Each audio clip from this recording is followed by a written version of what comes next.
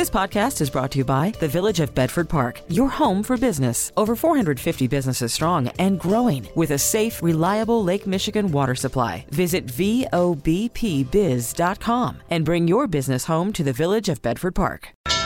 Now, the WBBM Noon Business Hour. It's 12:03 on a foggy Thursday afternoon, January 25th. Good afternoon. Thanks for joining us on the Noon Business Hour. I'm Rob Hart. GM and Honda have begun production of hydrogen fuel cell systems. We'll learn more in our next segment, but right now, a key measure of the economy is out today, along with the latest report on new home sales. Let's break down the numbers with the help of Lance Roberts, Chief Investment Strategist with RIA Advisors in Houston. Find them online at realinvestmentadvice.com and on X, the former Twitter, at Lance Roberts. But right now, he's on the Noon Business Hour.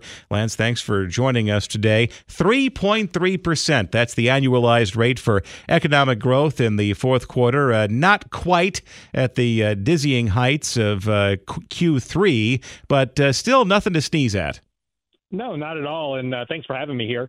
No, it was actually a 5 sigma beat over the highest expectations. So, this really, the majority of economists were expecting a 2% number. The highest estimate was 2.5. So 3.3 really just outside the realm of what you would think it would come in, because the first estimate of GDP is always based around the general economic estimates of economists. Now, we'll get actual data in over the next couple of months, and I would suspect to see this revised down a bit. But, actually a very strong number. And importantly, the deflator, which is that measure of inflation, was actually weaker than expected. So, this is actually all good news for the market. Yeah, let's talk about the inflation readings inside the fourth quarter gross domestic product report. The PCE, the personal consumption expenditures, up 2% for the period. The headline rate 1.7%.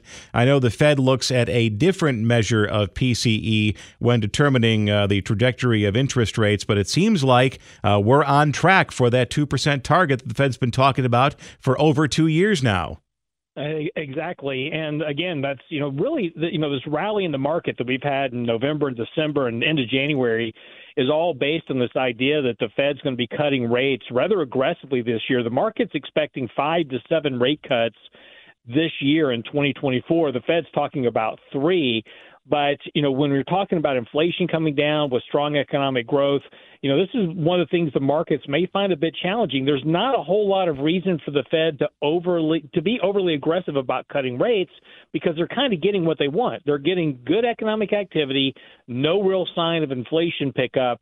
That's almost nirvana for the Federal Reserve. We're talking to Lance Roberts, Chief Investment Strategist of RIA Advisors in Houston, as we break down the first estimate of fourth quarter gross domestic product, a 3.3% annualized rate, well above analysts' expectations. And of course, when we talk about good news, especially when you talk about good news amongst economists, Lance, there's always a but. And in this case, it seems like there's a great deal of concern about how long this rally from the consumer is going to last. Will that strength carry itself through 2024? That is actually the big question. If we actually take a look at spending over the holidays, one of the interesting byproducts of that spending was a very big increase in the number of people using buy now, pay later programs, like through PayPal and Affirm, et cetera, a different form of credit, right? So this is credit without having a credit card, so to speak. But, we're seeing credit card debt go up. We're seeing these buy now, pay later programs getting a lot more traction. And this is because consumers are getting to that point. They're running out of savings and they need to make ends meet. And the cost of living for the average American is still a lot higher than it was. And there is going to be the real question about whether or not the sustainability of this spending can continue, particularly as we see wage growth on a year-over-year basis beginning to wane here a bit, employment getting a little bit softer. I think that may be a challenge when we get to the second, third quarter of this year. Lance Roberts, Chief Investment Strategist, RIA Advisors in Houston. Find him online at realinvestmentadvice.com. Thank you for joining us today. The only program dedicated to currency events. You're listening to the WBBM Noon Business Hour. General Motors and Honda are now producing hydrogen fuel cell systems as an alternative to battery electric power for vehicles. Let's get the latest from Jeff Gilbert, CBS News automotive correspondent in Detroit. And Jeff, thank you for joining us today. I know you were at the event yesterday. And my first question for you, Jeff, is on a scientific basis, what produces more energy? What is a more reliable source of energy, especially now? Is it this fuel cell system, or is it tapping into the collective energy of Detroit Lions fans as they get ready for Sunday's matchup against the 49ers? Wow, sent from a Bears fan. I am impressed. What's it like to be? What's it like to have a sustained playoff run, Jeff? I'm asking for a couple of friends.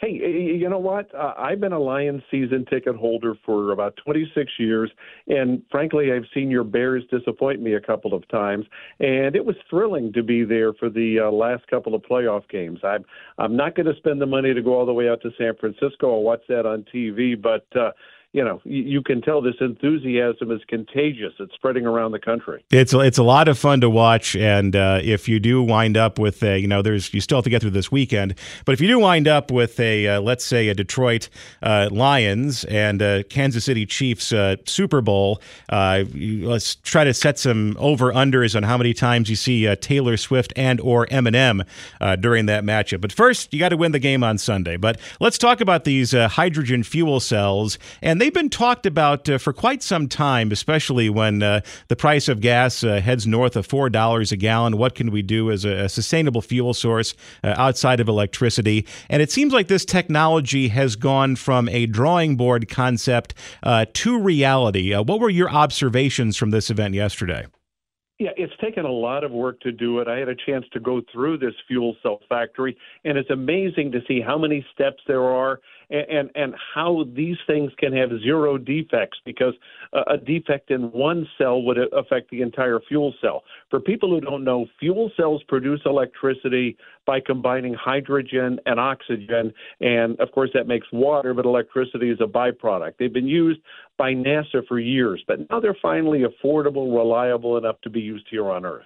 Yeah, that it was the primary source of power for the space shuttle, as I recall. So, as you said, this was a piece of space technology. But I think as we've kind of followed the evolution of electric cars, and even now as it's made the turn into mass acceptance in the marketplace, even electric vehicles are having some growing pains. What are the next steps for fuel cells?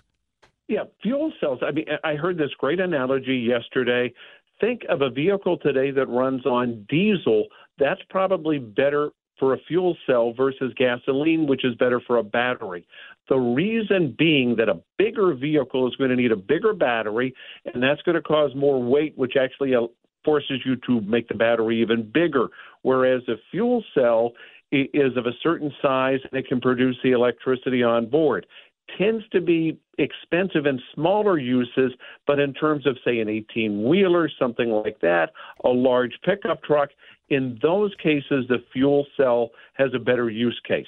Again, the issue is getting the hydrogen to fuel it, but it's a more limited use case than a battery. Does the potential exist for the fuel cell eventually eclipsing the EV as the primary sustainable power source for a car? That would be long term. Right now, most car makers think for a smaller passenger car, a battery works best because EVs are expensive and the hydrogen fueling infrastructure is even less than the EV refueling and recharging infrastructure.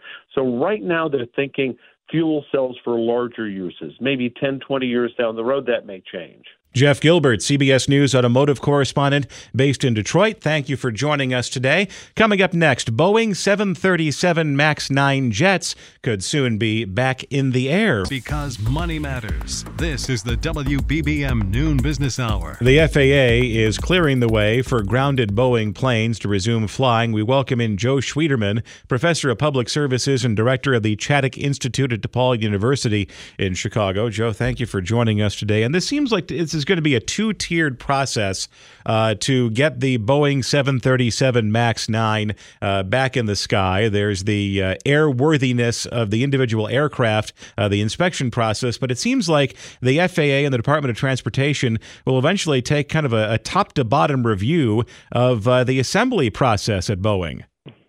Oh, that's right. And it was really striking to see Michael Whitaker, the FAA head, saying, this is the start of a much bigger look at Boeing. And that means a lot to hear it straight from the top like that. But in the short term, airlines are breathing a collective sigh of relief because we didn't know if the inspections here were going to lead to something else. And it appears to be some missing bolts in that Alaska plane that had the door fly off. So it must be looks like a simple fix here.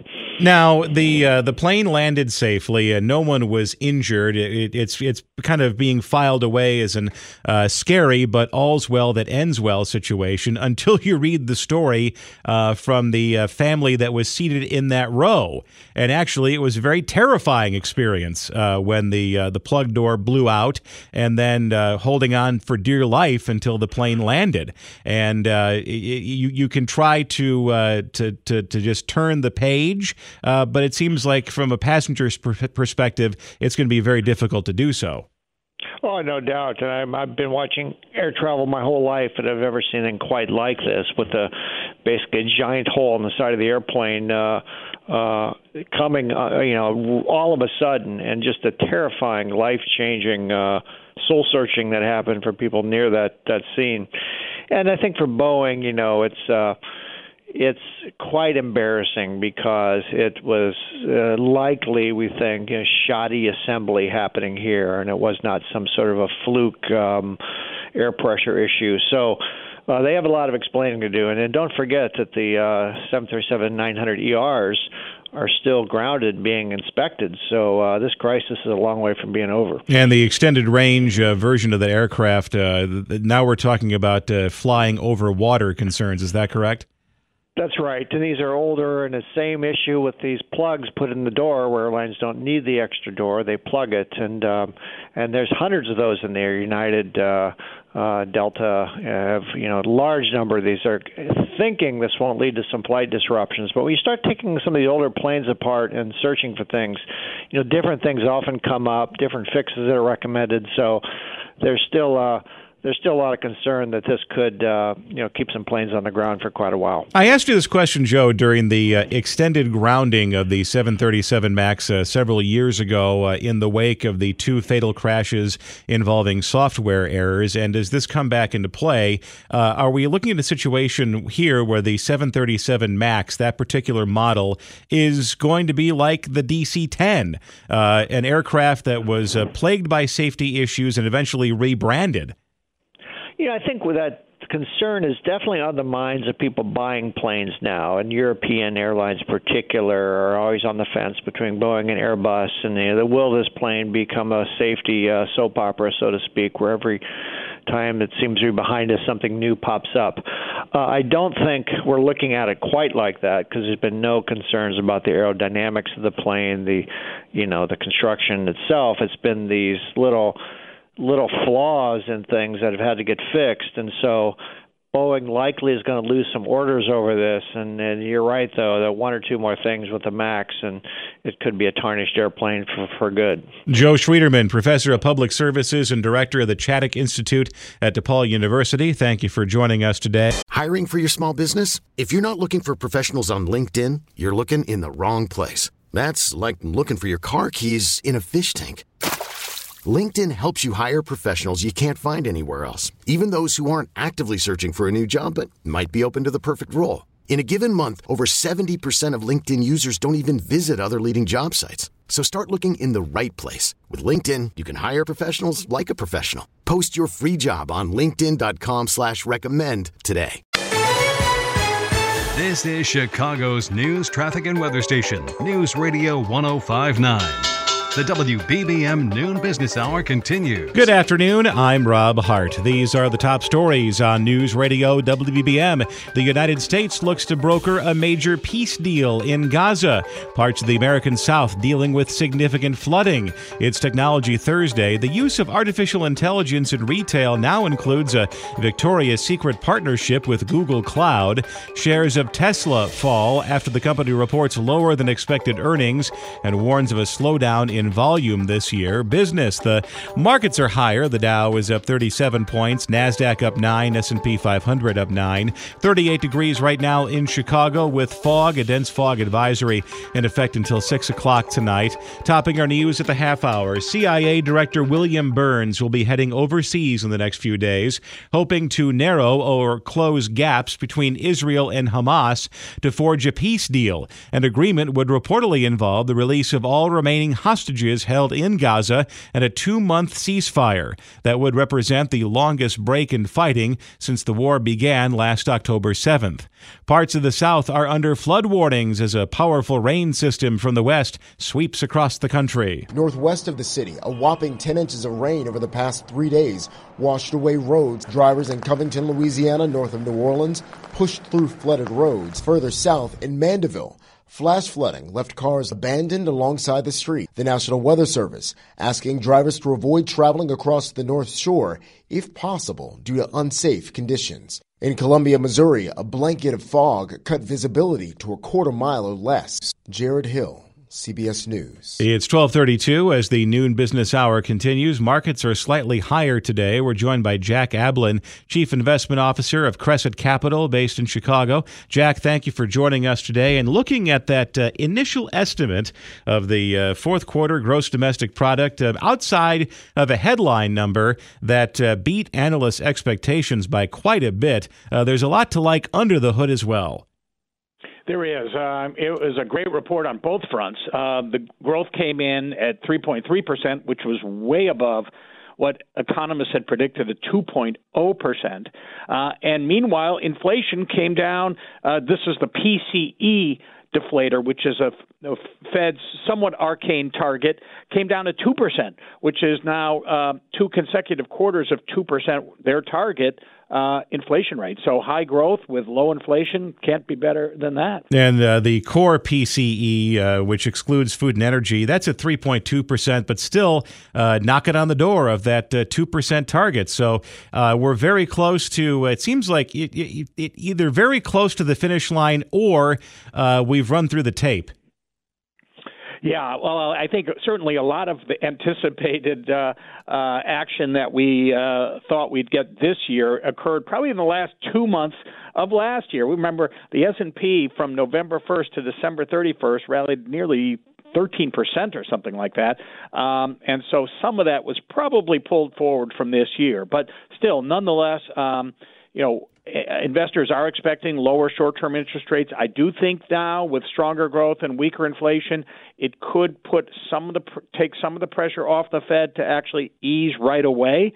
So perhaps that March rate hike, which was a near certainty last year, is probably down to slightly less than a coin flip. Now, the markets popped initially off of that GDP report. They have pared their gains somewhat as we approach as we pass the midpoint of the trading day.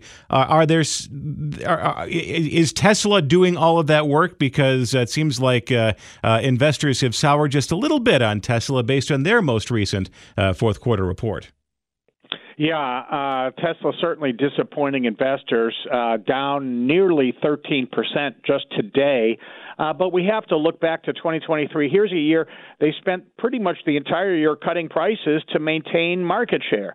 So probably not a surprise that certainly profitability is down. And then as they're bringing prices lower, perhaps accelerating sales that would have occurred this year into last year.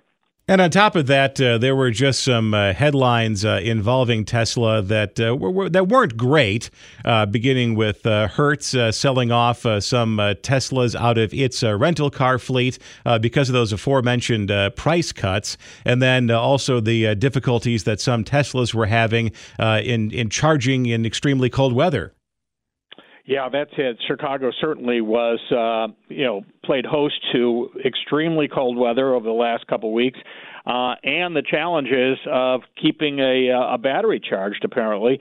And so, those combined with the fact that Hertz, motivated by the fact that maintaining these cars was a lot more expensive than they thought, certainly wasn't a great headline for Tesla. And then very quickly, looking ahead to 2024, and it seems like the through line of the last 3 years is that the consensus opinion about inflation and the economy has been wrong at every step. Every step of the way, the economy is disappointed when we're optimistic, and it is surprised when we're pessimistic.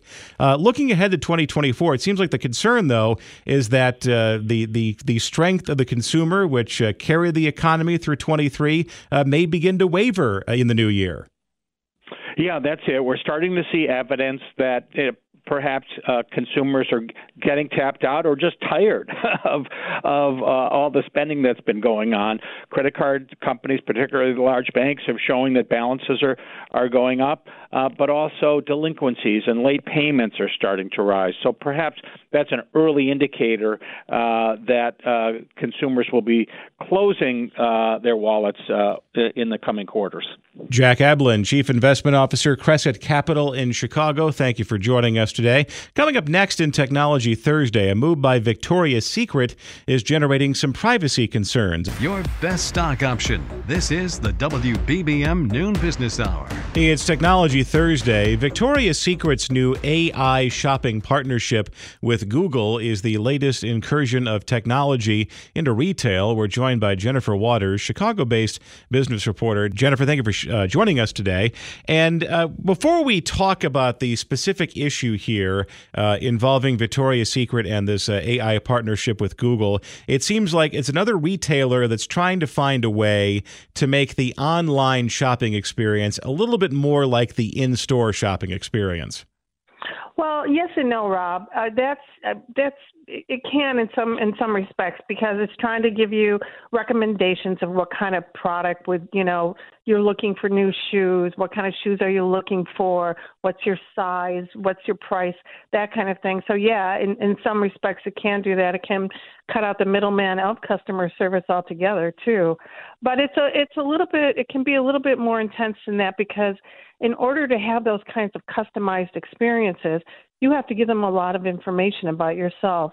And ultimately, these chat boxes, they perform a lot better than, say, digital advertising do, or even personal recommendations, in store, because they're faster. They process the information quicker. But the information you're giving them is information about yourself. Whatever you're buying, I'm buying. Let's use a Victoria's Secret. I'm looking for new lingerie. Well, what kind of lingerie are you looking for? Well, I need a new bra. What kind of bra? What's your cup size? What's this? What's that? And then it's putting all this information into it. In some respects, you can send a photo or an image of yourself, and it'll fit the bra or lingerie, whatever it is you're buying, so that you can get an idea of what it looks like on you. And so think about that's gathering all that information about you, and that's kind of where some of the privacy concerns come in. And I think if we've learned anything about the internet, especially over the last decade or so, is that if you have a treasure trove of data, whether you're an insurance company, a dentist's office, a credit card, or a retailer, someone somewhere wants to have access to it and steal it. Yep, that's. You hit the nail on the head there, because and one of the things that retailers, in particular, with its AI infrastructure, are saying is that it will help fight fraud. But we've seen fraud jump up on internet. It continues to get worse. And you think about on the other side of this, the whole privacy thing. You think about digital advertising. Let's say you bought a pair of Sorel boots for your daughter. You've already gifted them, but you still get inundated with these Sorel ads every time you go online for something. Well, when you go to shop at a Victoria's Secret or Walmart or wherever where they have it, and it's becoming very pronounced throughout the industry. When you go there, they're going to have all that information too, and they're going to say, well, based on your last purchase, well, my last purchase was for my daughter. My purchase now is for me, or for my husband or something like that. So and at the same time, it's gathering all this information about you. Oh, you have a daughter. And, oh, you have a husband. And, oh, how tall is he? And, it's just gathering all this information that really, really does kind of cross the line for many privacy issues. We're talking to Chicago-based business reporter Jennifer Waters on AI and the shopping experience. I mean, yes, there is the data privacy component to it. You don't want strangers or other people finding your private personal information and then trading it with other unsavory actors on the internet. But you do bring up a very important point, and that is it's one thing to tailor advertising to your needs and interests. It's another thing to become very off-putting, and this whole idea of was that company or entity just in the room with me? Why are they inundating me with ads that are that personal and maybe about something I just talked about? And does that have the potential to turn customers off? Well, one of the things they say about this is that it will take some customer getting used to, so to speak. So I'm, as you and I have discussed, I'm a privacy freak. I don't give out any information about myself.